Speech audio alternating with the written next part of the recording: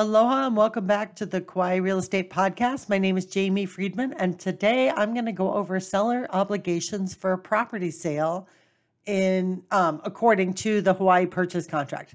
I'm going to use the version that was released in May of 2023. There may be a new version released in November, but based on my past 19, 20 years experience, it's more likely that the language will change, but the required contingencies and information generally stay the same. There are just some nuances to the contingencies in the contract that change, but essentially the same documentation information is required. So the first thing required by a seller in a purchase contract is a seller's disclosure. Though there are some exemptions and exceptions, generally the seller is required to provide a disclosure to disclose all material facts. Even in those circumstances where a disclosure is not really required, sellers should be disclosing items and issues that they are aware of. And fortunately, the Hawaii Association of Realtors provides a form for the sellers to fill out, and your agent, hopefully me, will be providing that to you to complete.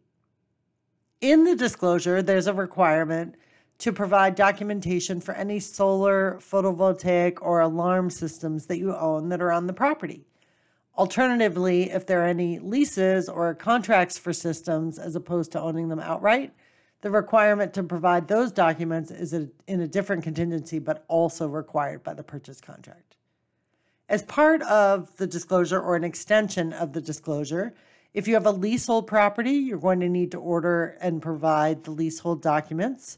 And also, if you are part of a CPR, you'll need the CPR documents and a CPR map. Generally, a current CPR map is requested. You'll need any of the following applicable documents: association documents, covenants, conditions, and restrictions, as well as the subdivision and title documents. And these may include easements, encroachment agreements, and so on. If furnishings are included in your sale, you'll need to provide an inventory of furnishings. And the same goes for rental documents. If you're selling a rental, either a long-term tenant is staying or there's a short-term vacation rental and there are reservations that are transferring, you'll need to provide the related documents. It is not uncommon for buyers also to request income and expense statements. For homes and land, the contract will also likely require K1 staking or K2 survey of the property. The survey includes the staking as well as a map and a report. Typically with my sellers, I recommend that they do a K2 survey, especially if there are any items along the property line like fencing or walls, or if the eaves or any buildings are close to the property line. And some areas like Princeville require a hedge agreement if you have a hedge on the property line, so you'll want to know if that's in place. Also, if selected in the contract, the seller needs to provide all of the following in the seller's possession in terms of existing warranties and plans. I typically ask my sellers to put all warranties in a drawer to the right of the stove. Of course, if there isn't a drawer to the right, I suggest the left. But that's just an agent trick and, my consistent fallback, so I always know where those documents will be at closing. There also may be a requirement for a termite inspection report. This is typically a negotiable contingency. Apologize for my stuttering.